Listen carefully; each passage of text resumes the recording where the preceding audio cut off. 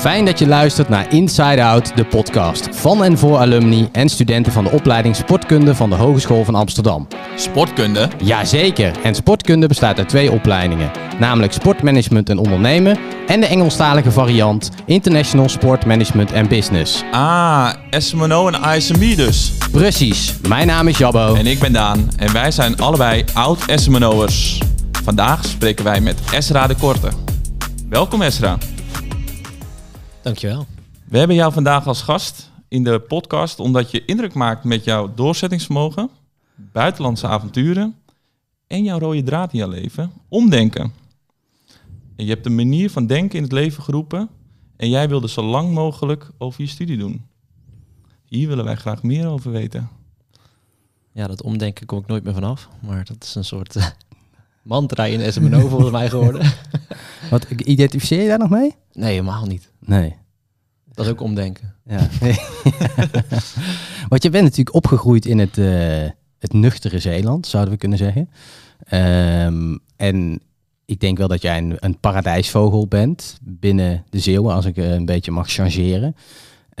Hoe was het om daar op te groeien en dan uiteindelijk ook de stap naar Utrecht of naar andere plekken te maken? Ik wilde eigenlijk in Utrecht gaan studeren vanuit Zeeland. Toen zakte ik voor de HAVO, toen moest ik nog vakken halen. En toen dacht ik, ik wil toch op kamers. Dus toen ben ik gewoon eerst in een koffiebar gaan werken en later bij de HEMA op de Oude Gracht in Utrecht. En daar sprak ik op een gegeven moment, terwijl ik worst aan het verkopen was, sprak ik een jongen die deed dus SM&O.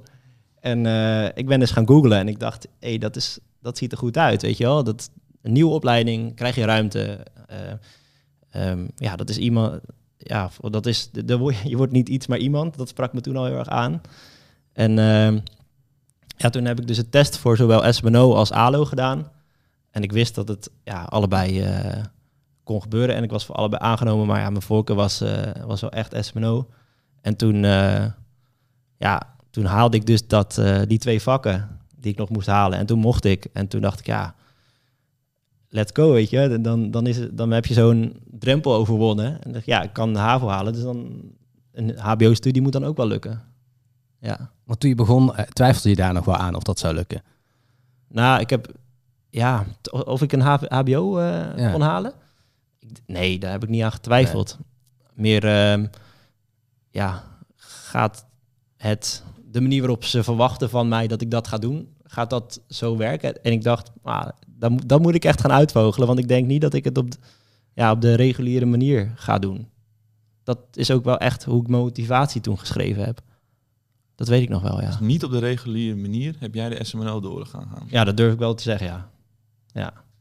Ik heb echt wel wat nieuwe dingen ontworpen daar. Oké.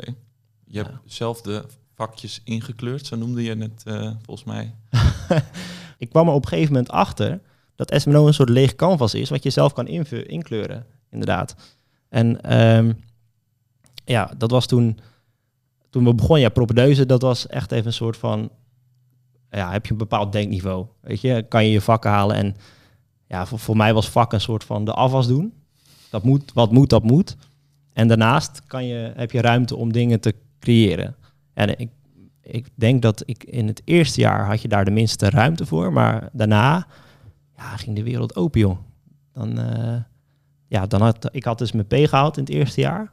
En toen, niet zonder herkansing hoor, maar volgens mij echt op het laatste moment, laatste toets nog zo even gehaald. En toen kwam het tweede jaar en dan, ik ben een beetje met best wel een standaard stage begonnen toen. Dat was nog bij USC, zat daar toen nog in het SM&O-gebouw. Ja, en ik ben bij mijn eerste stage nog weggestuurd, want dat deed ik in Zeeland. En die man, dat weet ik nog echt als de dag van gisteren, die zei, je tutoieert ongevraagd. Dus ik dacht, oké, dat klinkt heel duur, maar ik weet echt niet wat je nu aan het zeggen bent. Ja, dat blijkt dus dat ik moest u zeggen in plaats van jij. Toen ben ik daar weggestuurd en toen vervolgens een stage gedaan bij het USC, bij fitnessschool. Ja, dat was ook niet echt helemaal wat ik ervan dacht. Want dat was dan je commerciële stage en dan had je daarnaast ook een maatschappelijke stage. En toen begon het echt. Want toen, die maatschappelijke stage, daar vond ik echt wat ik wilde doen. Wat ik wilde doen in het leven ook. Dus mijn eigen talent inzetten om andere mensen daarvan te laten profiteren. Want ik merkte dat het goed ging met mij. Ik merkte dat ik had een goede achtergrond. Ik had een goede, relaties met vrienden, met familie. Ja, en toen kwam dat maatschappelijke. En toen, ik werd echt die guy die zo van, ja, ontwikkelingswerk, dat moet je naar Ezra, weet je. Ja. Hoe merkte je dan dat je dat allemaal goed had voor jezelf? Ik bedoel, ik kan me zo voorstellen dat een aantal studenten nu zitten te luisteren en die denken, ja, ik heb het ook goed, maar... Het bewustzijn er nog niet altijd is dat er dan... Het is best wijs dat je dat al op die leeftijd ziet en ook daar dan naar kunt handelen.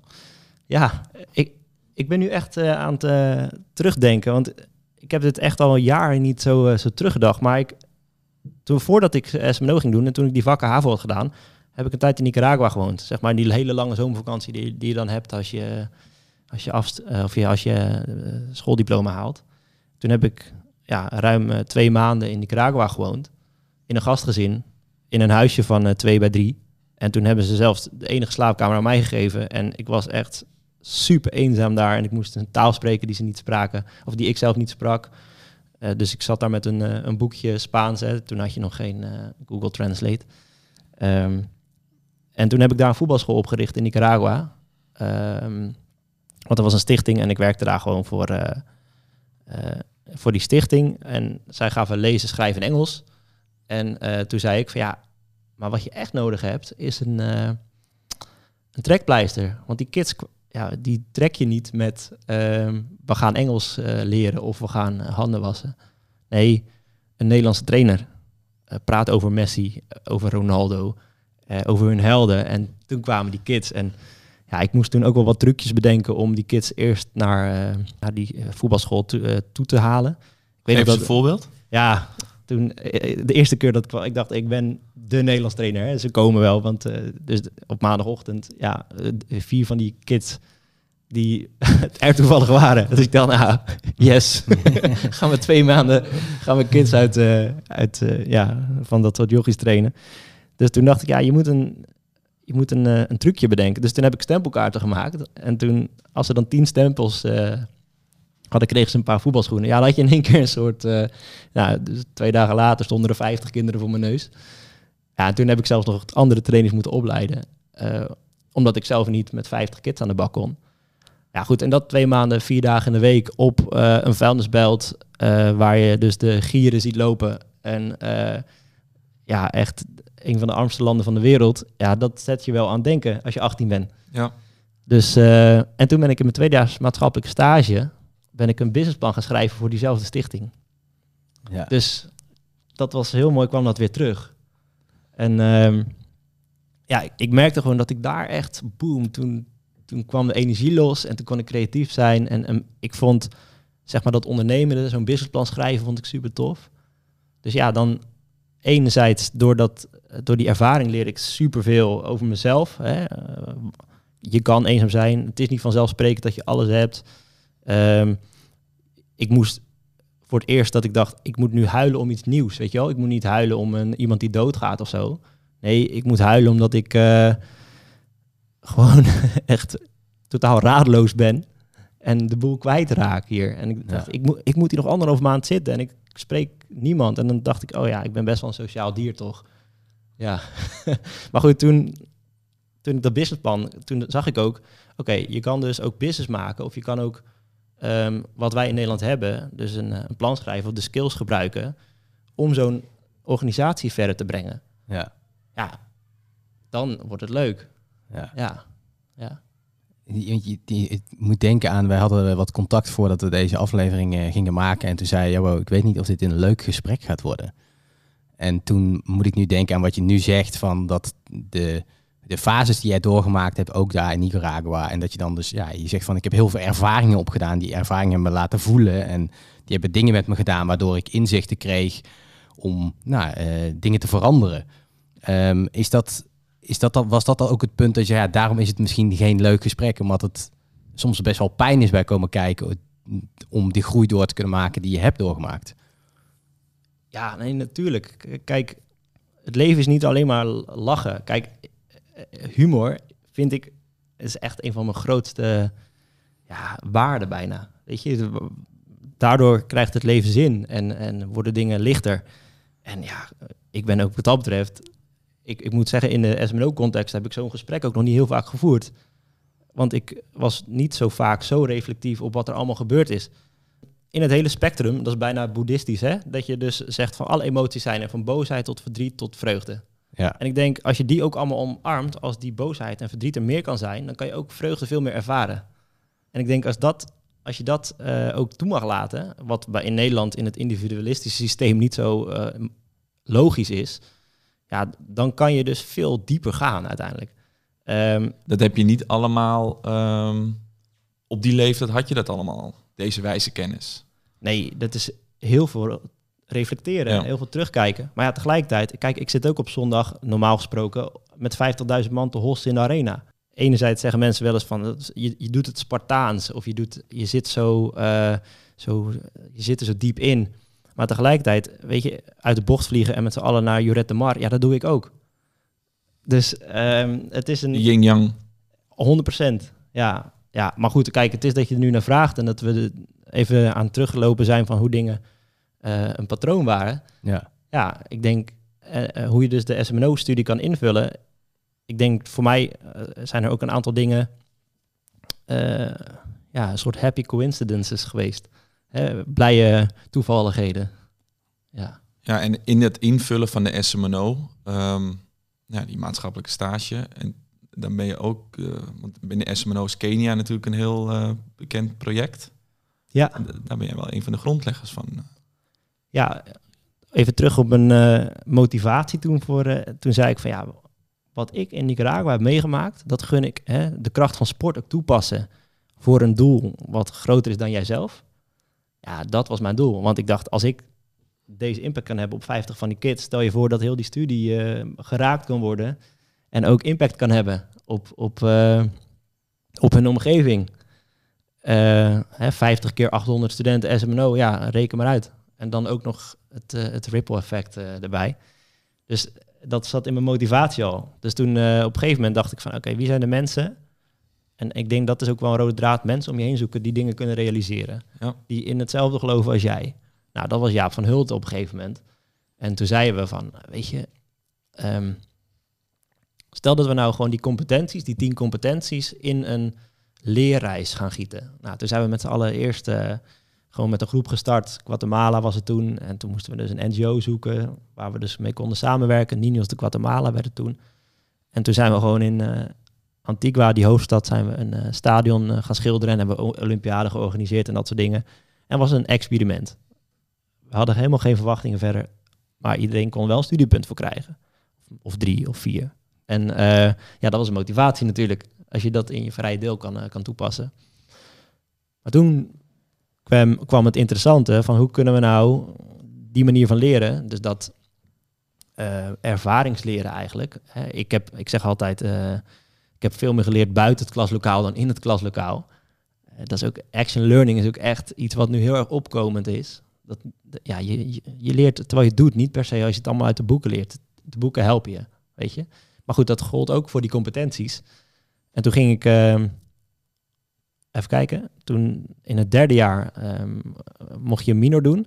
Ja, toen dacht ik ook van, ook wel vrij strategisch weer ingericht. Want ik dacht, oké, als ik de rest van de wereld over wil, dan moet ik een taal leren. Hoe kan ik nou een taal leren combineren met mijn minor doen? Ja, in een ander land je minor gaan doen. Maar er had nog nooit iemand in het buitenland een minor gedaan. Dus toen moest ik zelf een universiteit gaan zoeken die bepaalde vakken deden van het 3e jaar.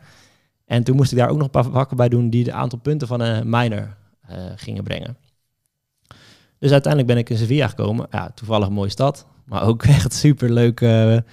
En toen heb ik zelf een bilateraal contract geregeld met de universiteit daar, zodat ik daar mijn minor kan doen.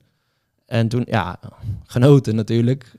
Joie de vivre in Sevilla. Maar tegelijkertijd heb ik ook daarnaast kaarten beuken voor die studie, voor die minor, heb ik ook een evaluatierapport voor Guatemala geschreven. Dus ik heb eigenlijk al die studenten die meegingen geïnterviewd, hebben gekeken van oké, wat zijn, als je naar de 10 competenties kijkt, dingen die je geleerd hebt. Ja, bijna allemaal. Netwerk onderhouden, sponsoring, samenwerken. Het was echt fantastisch. Dus ik zei tegen Jaap, ze zeggen eigenlijk dat ze het allemaal in die reis ook leren. Dus conclusie geschreven. En toen heeft Jaap die conclusie ook voorgelezen voor de opleidingscommissie. En toen is het ook erin gekomen. En ik had één ding. We hadden dus voor €3.000 spullen aan Guatemala meegenomen. 3.000 euro gesponsorde sportspullen, honkbalknuppels, ballen, dat soort dingen. Hadden we meegenomen naar Guatemala. Alleen die coördinator in Guatemala, die had de sleutel van dat hok. En toen bleek dus een maand later al die spullen gejat. Dus toen dachten we, oké, dit was wel de laatste keer Guatemala, dus we moeten een ander project vinden. Ja, en toen is via de Nederlandse Sportalliantie hebben we E-Step gevonden. En toen is Pamoja Kenya dat geworden. En toen ben ik ook, nadat ik in Sevilla had gestudeerd, ook weer mee naar Kenia gegaan om te kijken van, werkt dit concept beter? En toen hebben we een 10-jarenplan gemaakt om echt zo'n community building neer te zetten. En eigenlijk heel dat dorp te laten transformeren. Ja, en dat was natuurlijk geniaal, want het zat en in het curriculum en je had lokale impact. Dus ja, dat is... Je krijgt een grote glimlach op je gezicht als je erover vertelt. Ja, dit is echt het mooiste wat is. Als je dit uit je studie kan doen. Dat je dus als je heel veel mensen die dus Pamoja Kenya ook gedaan hebben, die zijn allemaal in die branches terechtgekomen. Die zijn ook allemaal, hebben ze impactvolle Anouk. Ja. Die heeft het voor mij ook gedaan. Maar ja, eigenlijk van allerlei mensen die dus echt op heel veel mooie plekken terechtgekomen zijn, ook in het werkveld. Dus je hebt letterlijk de vrije velden, hè, de vrije studiepunten op je geheel eigen manier ingevuld. Ja, ik heb daar vrije studiepunten gekregen, maar op een gegeven moment ging iedereen naar... Ja, ik dacht, ik ga er ook leuke reisjes aan koppelen, want op een gegeven moment ging iedereen naar Oostenrijk en Antwerpen halen. En ik had een maatje die deed 4 jaar SEALS in Aruba. Ik dacht, ik wil gewoon naar Aruba. Dus toen heb ik vrije studiepunten in Aruba gehaald. Toen heb ik Sjaak van der Wal gebeld en gezegd, ja, ik kan dus een sportdag op Aruba organiseren. Hoeveel studiepunten kan ik daarvoor krijgen? Dus toen heb ik 2 weken voor studiepunten op Aruba gezeten. Als je dit zo hoort, dan zijn er natuurlijk mensen die luisteren en die denken van, hey, hoe heb jij dat gedaan? Hoe creëerde jij die vrijheden binnen die opleiding? Hoe lukt je dat? Oh joh, ja, kijk, relaties is alles. Netwerken. Dus je bent zo goed als je netwerk. Dus je moet altijd goed kijken, wie heeft de invloed? En wie heeft het geld? En als die jouw vrienden zijn, ja, dan krijg je ruimte. Nou ja, als het over Pamoja Kenya ging, ja, Jaap van Hulten was mijn maat. Die kreeg dat gedaan. Die kon ook lullen als brugman. Dus ja, die kreeg het ook verkocht. Was een goede kameraad om te hebben. Als je kijkt naar mensen die ook anders durven denken, Rem Pronk, Sjaak van der Wal, ja, dan krijg je dingen als Aruba daardoor. Claudia Macumbe in die tijd, die heeft mij echt geholpen om die minor in Spanje er doorheen te krijgen. Want die dacht, hé, daar ligt een opening. Ja, en toen, je vroeg net van zo lang mogelijk over je studie doen. Ik dacht, nou, zolang je dit soort ruimte krijgt en je kan jezelf ontwikkelen. En ja, ik dacht ook altijd, zeg maar, niet in het belang van mezelf. Ik dacht in het belang van de andere studenten die ook de studie nog gingen doen. En dat je dus een weg effent voor andere studenten, dat er ook nog meer mogelijk is dan puur je vakken halen. Of in minor op de UvA gaan doen of op de HVA. Ja. Dus ja, ik denk dat... En dan niet, je hebt dan jezelf, je hebt de andere studenten, je hebt de docenten die daar ook weer van leren. En dus maatschappelijke impact die er ook nog bij zit. Dus ja, als je dat ook altijd in je hoofd hebt, dan kunnen mooie dingen ontstaan. En met dit hele verhaal heb je ook wel echt een behoorlijke indruk achtergelaten bij de SM&O en bij de docenten. En we hebben iemand gevonden die wat over jou wil zeggen. Ezra is idealist. De grootste idealist die ik ooit in mijn leven heb meegemaakt, denk ik. En zeker bij SM&O. Een jongen die ik in het eerste jaar als coach ineens tegenkwam. En die al een jaartje in Guatemala had gezeten. Die Guatemala, wat moet je daar nou in Guatemala doen, man? Nou, vanuit zijn idealisme. Hij dacht, ja, ik heb de middelbare school afgemaakt. Voordat ik dood ben, moet ik sowieso een goede daad verrichten. En dat studeren komt later wel, dat komt wel goed. We zijn naar Guatemala gegaan. Hij kwam terug met ideeën. Ging op school vooral alles doen wat God verboden had. Deed niet aan tentamens in 1 halen en zo. Want zijn lijfspreuk was ook, en dat heeft hij later wel beaamd. Je moet zo lang mogelijk over dat SM&O doen, want dan kan je het meeste leren. Nou, dat is dan typisch Ezra. Gebruik je tijd, kwalitatief is het belangrijker dan kwantitatief. Idealist, hij is met heel veel dingen bezig geweest. En hij gebruikt daar een techniek voor, dat heet omdenken. En waarom zou je doen zoals het altijd gegaan is? Waarom mag ik niet het verschil maken? Wat maakt mij nou anders dan anderen als ik daarvan af wil wijken? En hij heeft daar heel veel dingen mee bereikt. Als ik aan Ezra denk, dan denk ik ook vooral aan een glimlach op zijn gezicht. Hoog is niet hoog genoeg. Hij gaat solliciteren bij de Rabobank. Nota bene hetgene waar hij het laatst voor zou willen solliciteren. Maar ja, hij solliciteert daar op de baan als verandermanager. Eigenlijk zegt hij gewoon, je moet alle heilige huisjes moet je inschoppen en opnieuw beginnen. Begin nou eens anders te denken. De man van het anders denken. Hij is vooral iemand waar ik heel veel inspiratie uit haal. En dat vind ik geweldig. Nou, Steekt die maar in je zak. ja, ik ben er stil van, joh. Dat gebeurt niet zo vaak. Verbaast je dit dan toch? Nee, ja, ik weet... Kijk, ik heb een goede band met Rem altijd. En ik ben ook een beetje zijn joker. Hij laat iedereen me voor het minste bellen. Maar hij is wel zo'n... Je hebt een aantal mensen in je leven die dan op een andere manier... Of die een stukje in jou aanwakkeren.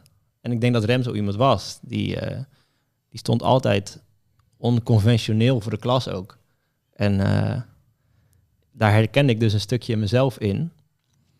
En net als dat de details ook altijd niet kloppen... krijg je dus... Of niet altijd kloppen... Krijg je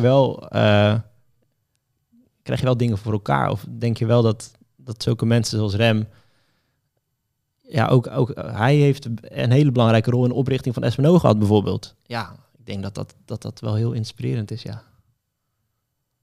Ja, mooi. Zo, en dan kwam je dus op een gegeven moment... Je komt gewoon niet onder de stempel vandaan, hè, met omdenken. En je zei het net zelf al. Ik leidde je in met omdenken. Toen zei ik, nou, die stempel, daar kom ik niet onder vandaan. En nu Rem, die noemt het ongeveer 4 keer. In een halve minuut. Ja. Hoe is dat zo ontstaan? Ja, ik heb ook wel eens over nagedacht. Van wat is dat nou? En dat is best wel psychologisch bijna. Dat heeft met een wereldbeeld te maken met waarin wij opgevoed zijn. Kijk, ons onderwijssysteem heeft ons... Je begint eigenlijk... Rob Conrad, die is van de Eikendoe, die zegt ook altijd... de eerste jaar van je leven... leef je gewoon. En vanaf de eerste 7 jaar. En daarna wordt de werkelijkheid je verteld. Terwijl, wat is de werkelijkheid? Ja, dat is een grote vraag. Ja. Net als wat jij over begon, wat is tijd? Maar ik denk dat heel veel mensen zijn in een bepaald paradigma gegoten van het onderwijssysteem, je religie, je vrienden, die zitten allemaal, het zijn bubbels. En tegelijkertijd zijn het ook zitten er kaders omheen. Want het is ook menselijk om kaders te maken. Omdat het dan veilig is. En wat wakkerde je in jou dan aan om die kaders zelf te creëren en eigenlijk een beetje uit te gummen? Ja, als je dus op een gegeven moment merkt dat er meer is dan de kaders, dan wordt dat lekker. En voor mij, dat is het grappige. Rem noemt het al. Iemand die dus buiten de kaders denkt en wil leven, die bij het grootste kader van Nederland gaat werken, namelijk het financiële systeem. Dat is voor mij uit mijn comfortzone. En ik denk, dat is ook precies wat ik daar doe nu, is die kaders stretchen. En als jij een bepaald beeld van de wereld hebt, dan vind ik het leuk om van jou, Daan, of van Jabbo te kijken of we dat een beetje kunnen opstretchen. Kan je daar eens een voorbeeldje van geven? Zoiets wat nu er binnen schiet wat je... Zo, ja, ik heb nadat ik naast... ik kan er zoveel voorbeelden noemen, maar moet ik even inleiden. Ik ben na SM&O bij een bedrijf, heet Better Future, terechtgekomen. Waarbij we in eerste instantie, ik ga er heel snel overheen, maar mijn eerste opdracht was, zet een ondernemersschool op voor vrouwen in India die leven van een microkrediet. Opdrachtje. Heb ik een jaar sponsorplan voor gemaakt en dat soort dingen. Maar toen merkte ik, er was meer. En op een gegeven moment ben ik mijn afstudeeronderzoek gaan doen naar hoe je, dat is een concept van Michael Porter, creating shared value. Dat is, hoe kan je gedeelde waarde creëren tussen maatschappelijke organisaties, corporate bedrijfsleven en sport natuurlijk. Dus wat was 2012, 2013 en crisis net geweest, sponsorbudgetten liepen af, bedrijven stopten met het investeren in sport. Dus toen dacht ik ook van maar dat kan toch niet waar zijn? Want sport heeft sponsors nodig. Toen had je nog de grote sponsors voor NEC en NSF en die één voor één zeiden ze af omdat ze zelf aan het overleven waren. Dus ze moesten op een andere manier waarde creëren. Ik kom straks bij het voorbeeld hoor. Maar wat we merkten was dat als je dus maatschappelijke waarde kon creëren, want MVO, de maatschappelijk verantwoord ondernemen, kwam heel erg op. Dus als je in die sponsoring maatschappelijke waarde kon creëren voor zo'n bedrijf, dan had je dus in één keer weer toegang tot budgetten. Je zag toen op een gegeven moment Barcelona met UNICEF op het shirt en dat soort dingen. En ik dacht, daar ga ik onderzoek naar doen van wat de maatschappelijke waarde van sport kan zijn voor zakelijke organisaties. Toen had ik iets wat best wel spot-on was blijkbaar, want al die Johan Wakkie, Ajax, Hockeybond in die tijd, Volleybalbond, die wilden allemaal praten, want die wilden daar iets van vinden, maar ze wilden ook heel erg graag weten wat waren de uitkomsten van het onderzoek. Dat gedeelde waarde creëren door sport in te zetten voor maatschappelijke thema's. Dus ik had toen ook op een gegeven moment mijn eigen functie gecreëerd. Want toen ik die onderzoeken ging voorlezen, heb ik gewoon heel die meute uitgenodigd. Ik zei, ik heb onderzoek gedaan, dus ik heb wel een idee hoe we dit moeten gaan doen met z'n allen. Toen werd ik sportconsultant, want dat konden we toen gebruiken. En dan kom ik bij het voorbeeld over hoe je mensen stress. Wat Better Future altijd deed, was dus twee culturen eigenlijk aan elkaar koppelen. Corporates met start-ups, Nederlanders met de Afrikanen, Aziaten met de Amerikanen, maar gewoon om te kijken van hoe kan je nou iets leren van een ander? Hoe kan je nou onderling met elkaar leren? En dit vind ik echt een van de mooiste opdrachten die ik ooit gedaan heb voor een van de grotere melkproductenfabrikanten in Nederland. Ik mag geen reclame maken, denk ik. Maar we hadden een talentenprogramma en door ook netwerk kwam ik op een gegeven moment bij een stichting terecht die eigenlijk boksen en sport inzetten voor eigenlijk om in Oost-Londen om kids van de straat te houden en life skills te leren en echt op een andere manier te leren. Dus in de boksen zit natuurlijk superveel discipline, respect, dat soort dingen. En toen hadden we dus op een gegeven moment, ik ben daar eerst een week heen gegaan om met die gasten aan de bak te gaan in Oost-Londen. Het eerste wat je dan moet doen is niet een gesprek hebben, nee, mee die ring in en een bokstraining krijgen en 2 uur helemaal lam geslagen worden. Want dan krijg je respect, want dan ga je met elkaar in de ring staan. Dat was voor mij al stretchen, maar ik dacht echt, oh nee, dan moet ik straks met 16 van die corporate gasten naar deze cultuur toe. En goed, dat was dus lachen, want de eerste wat we toen gedaan hebben is een over de streep sessie. Ik weet niet of jullie dat concept kennen, maar van die gasten uit Oost-Londen en dan een corporate knul uit Apeldoorn, die dan met z'n tweeën eigenlijk kijken van wat zijn eigenlijk de dingen die we gemeen hebben. Dan stel je een vraag als ik ben wel eens eenzaam en dan loop je over de streep als je dat wel eens bent. Ja. Of ik ben opgevoed door 1 ouder. Of ik heb blauwe ogen. Kan natuurlijk ook. Goed, toen had je in één keer gemeenschappelijkheid tussen die groep uit Oost-Londen, die boksgasten, en dames overigens, en die corporate jongens van bedrijven wat ik niet ga noemen. Maar iedereen weet denk ik wel. En wat we toen deden, dat was voor allebei de kanten stretchen natuurlijk. Want het was, wow, ik zit in één keer in de boksring met een gast uit Oost-Londen. En normaal zit ik achter mijn bureau boeken te schrijven of balans op te maken voor mijn werkgever. Ja, en toen, ik had niet een heel groot budget, dus ik dacht, ja, waar gaan we dan heen? Dus ja, in Londen zijn de prijzen natuurlijk best wel hoog. Dus ik dacht, ja, we kunnen naar zo'n corporate hotel gaan. Maar dat gaat niet werken, want je context is super belangrijk. Dus ik had ooit een keer op een andere plek had ik een klooster gevonden. Ik dacht, ja, klooster, maar hoe krijg ik die gasten en die mensen mee naar een klooster? Nou, ik dacht, eens kijken wat de prijzen waren. Ja, toen kon ik volgens mij voor $10 per persoon per nacht of zo, kon ik daar terecht. Ja, mensen gaan er normaal toe om te mediteren en om tot zichzelf te komen. Maar wij gingen daar met een club mensen heen, ja, die gewoon aan zichzelf werkten. En ik vroeg, ja, is het goed dat ik met een groep van 30 man hier een week om zitten? Ja, dat was wel goed. Dus, maar het mooie was, een van die gasten in Engeland was Steve O'Keefe. Dat was een van de grootste kooivechters uit Engeland. Ook Conor McGregor en zo gevochten. En toen dacht ik, nu hebben we het voor elkaar. Ik heb Steve O'Keefe in een klooster met corporate jongens uit Nederland. Ik dacht, hoe groter kan de stretch zijn?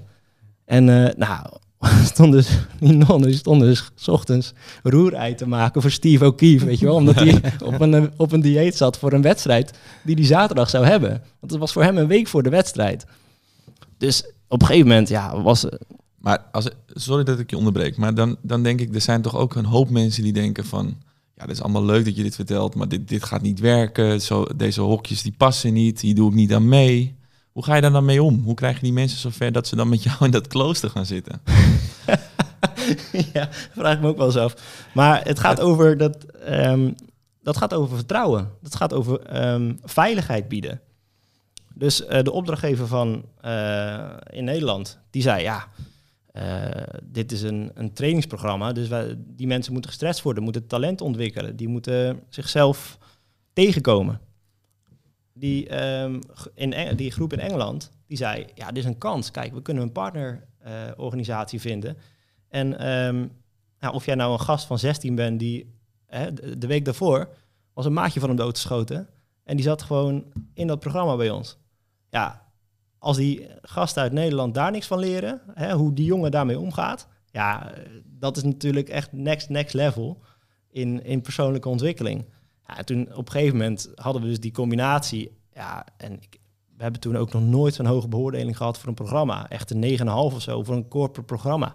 Ja, dat is weer zo'n combinatie. Het is echt koken met mensen bijna, weet je. En zelfontwikkeling. Ja, en toen op die zaterdag moest Steve O'Keefe vechten. Toen zijn we met heel die bende naar zijn gevecht gaan kijken. Ja, hij zei, ik heb nog nooit zo'n goede mentale voorbereiding gehad als deze week. Ja, en hij sloeg die jongen echt helemaal alle kanten op in die ring. Ja, ik dacht, dit is zo'n mooie samenkomst. Ja, en dit is eigenlijk een antwoord op je vraag, hoe stretch je mensen? Ja, gewoon gaan en gewoon creatief zijn. En ja, als je geen geld hebt, ja, naar een klooster. Dus in elke vraagstuk meteen oplossingsgericht kijken. Ja. Er is geen geld, wat kan ik wel? Ja. Dit is corporate, welke club kunnen we daar tegenover zetten? Ja, altijd uiterste zoeken. Uiterste zelfs. Ja, dus ik vind, het kan niet, de uitersten kunnen niet genoeg tegenover elkaar staan. Want kijk, aan de andere kant heb je in Nederland de polarisatie, helpt ook niet echt. Maar aan de andere kant, door je oprecht in elkaar te interesseren. Kijk, ik ben ook niet van de extreemrechtse kant. Maar dat is wel, daar zit zoveel context achter, dat als je je verdiept in de belevingswereld van die mensen, ja, dat stretcht jou ook weer in je denken. En ik denk daar altijd oordeelloos in zijn, want iemand heeft een bepaalde wereldbeeld en dat wereldbeeld is gevormd door de omstandigheden die persoon heeft gehad. Ja, dat zijn niet mijn omstandigheden geweest, dus laat ik me maar interesseren.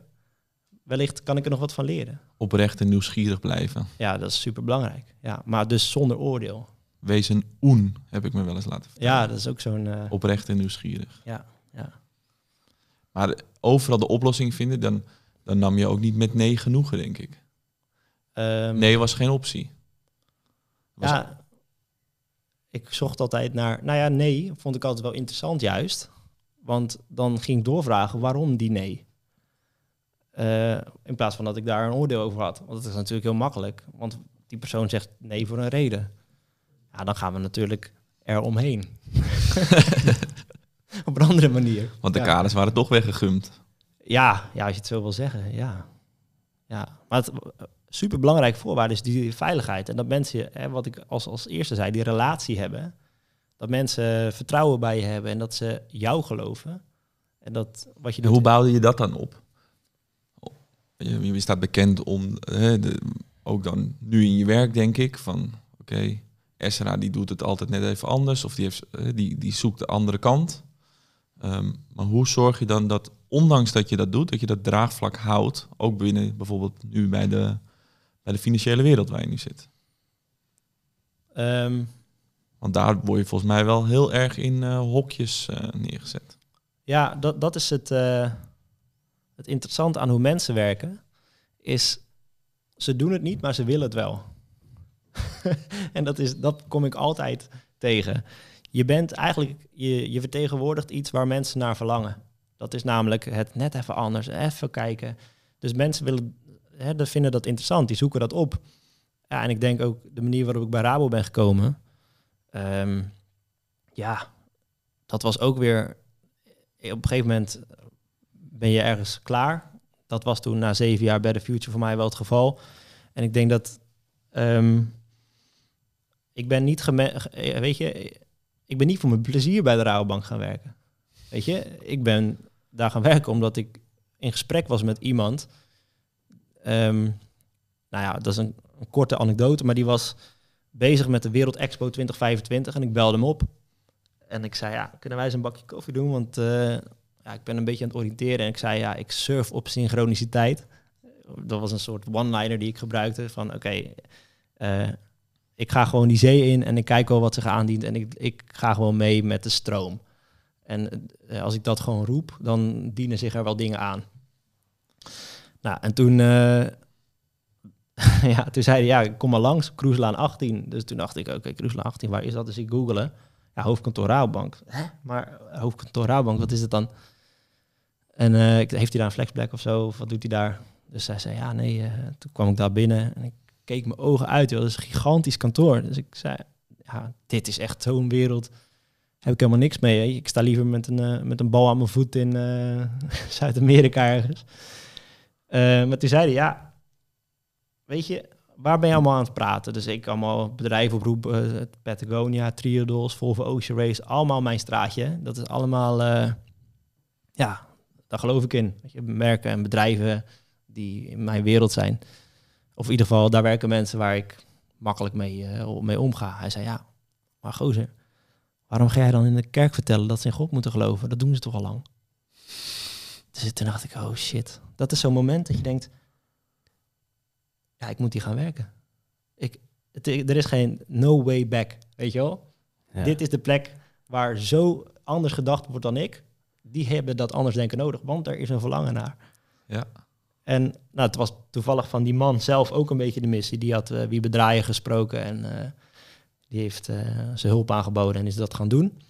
Ook zo'n anders denker. En ook die mensen hebben weer mensen nodig. Dus zo is daar ook wel iets ontstaan. Ja. Zo ben je daar terechtgekomen. Ja. En toen werd ik voorgesteld aan de HR-directeur. Want ik dacht, wat voor profiel ben ik nou eigenlijk? En toen dachten ze, de persoon die daar het meest van weet, of die daar het meeste affiniteit mee heeft, zal wel de HR-directeur zijn, want die zijn van recruitment en die nemen mensen aan. Dus die hebben daar verstand van. En toen had ik 20 minuten gesprek met haar. En het ging meer over wat je eigenlijk wil in het leven en hoe je ernaar kijkt en wat we belangrijk vinden. En toen hadden we het op een gegeven moment over dat in essentie wil je eigenlijk dat mensen zelf in staat zijn om de juiste keuze te maken. En toen dacht ik, ben ik het wel mee eens. Toen zei ik van zal ik je dan daarbij helpen? Toen zei ze, laten we het maar gewoon doen. En toen heb ik daar gewoon een functie gekregen als Organizational Development Professional. Een mond vol. Dat stond ook letterlijk op mijn kaartje. Maar ja, ik heb niet het idee dat iemand ooit onder de indruk is geweest van die titel. Sterker nog, ik zelf ook niet helemaal. Want het is niet zonder slag of stoot gegaan om daar 4 jaar te blijven en in die functies te blijven. Want het is wel... ik heb ondertussen al 4 managers gehad. Dus ja, ik weet ook niet of zij helemaal weten waar ze me moeten plaatsen. Ja. Is dat ook een struggle van jou om dat jezelf dan je plek te vinden? Ja, mijn plek vinden, dat is best wel een ding. Ja, ik zoek wel naar... Meestal is dat niet een plek, maar met welke mensen kan ik mezelf omringen? En ik merk gewoon dat ik... ik ben mijn eerste 100 dagen bij de Rabobank, ben ik gewoon alleen maar koffie gaan drinken met allemaal mensen. Ik heb gezegd, ik ga gewoon observeren. Als een soort antropoloog ga ik gewoon kijken, hoe werkt deze organisatie?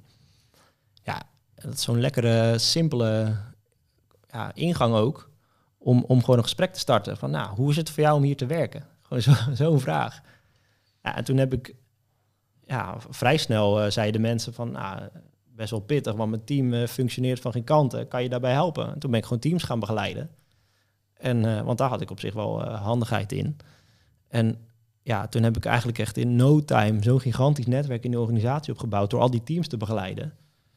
Ja, dat ik allerlei verschillende dingen ben gaan doen op een gegeven moment. Ik keek gewoon meer van, er is hier zoveel te doen. Wat is leuk?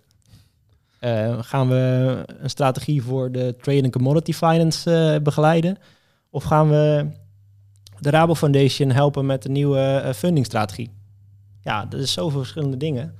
Ja, en als je die mensen maar kent die daarvan zijn, dan kan je daar best wel je tijd volmaken. Ja. En ondertussen zit je er alweer 3 jaar. Ruim, ja. Ruim 3 jaar. Ja. En je gaat voorlopig nog niet weg. Ja, dat is ook weer zoiets. Ja, wanneer ga je ergens weg? Ik heb het idee dat ik nog niet klaar ben. We hebben echt wel met een club een grote, echt wel een beweging ingezet van anders denken. Maar je merkt ook dat met termijnen, weet je wel, de CEO zit er 4 termijnen. Of zeg maar, een termijn van 4 jaar. En ik denk dat veel mensen ook daar aan hangen. Of dat die ook ergens loyaal aan zijn. Ja, en ik ben ook loyaal aan bepaalde mensen. En als ik straks word tegengezeten door andere mensen die niet meer helemaal mij in mijn waarden zien. Of als ik moet gaan compromiseren op mijn eigen waarden straks doordat andere mensen iets nieuws van me verwachten. Ja, dan moet ik echt wegwezen daar. Maar dat hoeft nu nog niet. Dus. Ja. Het klinkt ook alsof je gewoon best wel veel doet. Ik ben ook wel nieuwsgierig. Hoe hou je dan jezelf fit en vitaal, gezond? Dat het niet allemaal te veel wordt. Ja, we hadden vorige week een sessie. En dat gaat dan over veerkracht. En omgaan met stress en zo. En dan zit ik te kijken van oké, waar komt dan die stress vandaan bij veel mensen? En dat is heel vaak in mijn beleving verwachtingen. En ik merk gewoon dat ik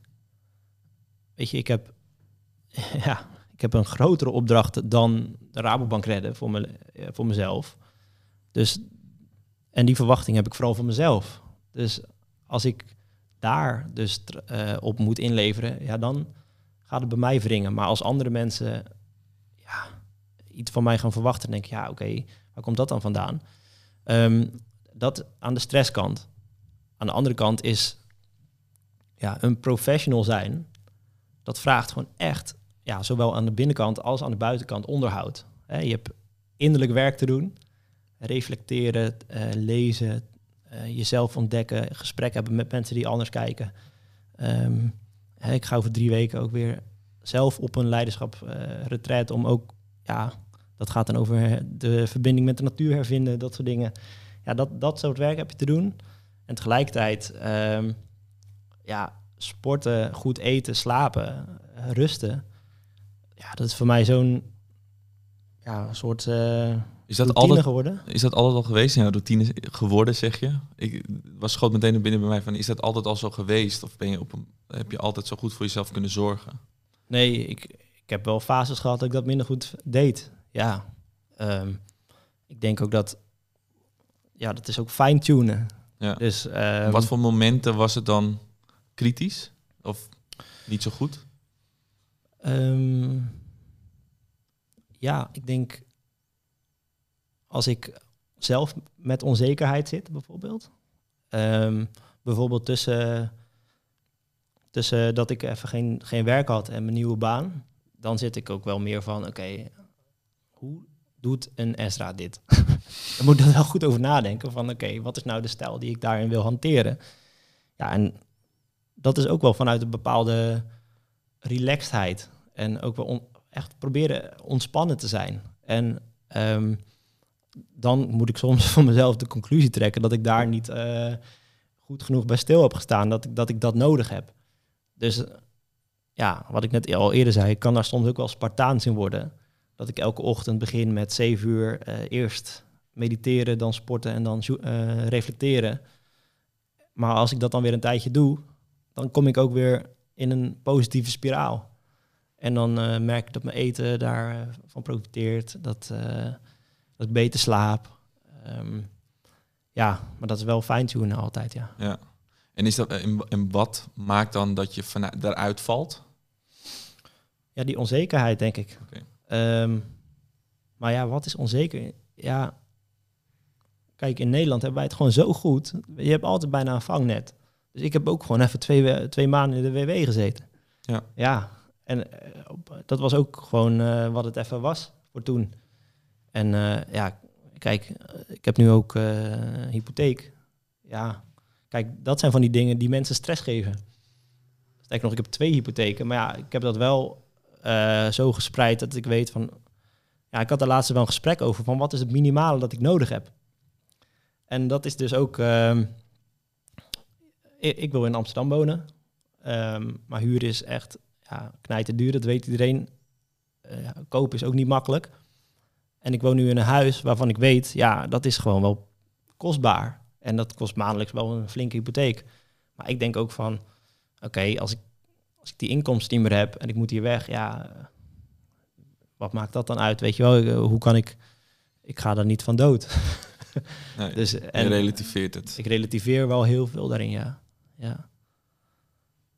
Ja, ik denk wat mijn belangrijkste drijfveer is, onder al die dingen goed doen, en dat is denk ik ook van huis uit meegekomen, is dat voor mij gezondheid zo'n belangrijke waarde is, doordat mijn moeder ook dat niet is. En ik denk dat, als je daar gewoon een soort standaard van hebt gemaakt, dat gezondheid zo belangrijk is en niet vanzelfsprekend dat je morgen dus een chronische ziekte kan hebben, dan ga je daar zelf respectvol mee om, denk ik. Essa, heb jij nog een hele wijze les voor de studenten of alumni? Excellentie zit niet in de vakken zo goed mogelijk halen. Als jij een 9 haalt voor al je vakken, dat is prima, weet je wel. Maar voor mij, wat ik al zei, dat zijn de minimale vereisten om een bepaald denkniveau te hebben, zeg maar. En uiteindelijk heb je wel wat aan al die vakken, hoor. Dus het is echt wel goed om je vak ook te halen. Maar het hoeft niet per se top of the bill. En dat vind ik wel iets geks. Dat binnen SM&O excellentie wordt bepaald op de hoogte van de cijfers. Ik vind excellentie veel meer de mate waarin je in staat bent om iets anders te doen dan de rest. Vind ik veel meer excellentie. Omdat je dan laat zien dat je kunt scheppen. Dat je een scheppend vermogen hebt. Dat je iets nieuws kunt creëren. En ik denk als we dat ook in het onderwijssysteem veel meer krijgen, dat we worden niet beoordeeld op de maat. Hè? Op de maat waarop we dingen een cijfer halen. Nee, we worden beoordeeld op het vermogen in hoe goed we voor onszelf zorgen en in hoeverre we waarde creëren voor onszelf en een ander. En als je iets schept, dan creëer je waarde. En dat vind ik excellentie. Dus dat is wel iets wat ik nog even de opleidingen wil meegeven. En de studenten. En de toekomstige studenten. Zeker, ja. De vakken zijn de afwas, begon je mee. Ja, de afwas, maar wat je dus hebt als je dingen anders doet. Gandhi zei het al. First they ignore you, then they laugh at you, then they fight you, but then you win. En dat is denk ik in de kern waar het over gaat. Top dat je luistert naar Inside Out, de podcast van en voor alumni en studenten van de opleiding Sportkunde van de Hogeschool van Amsterdam. Tot zover. Kijk terug op wie je was, maar kijk vooruit naar wie je wilt zijn. Want je wordt niet iets, maar iemand.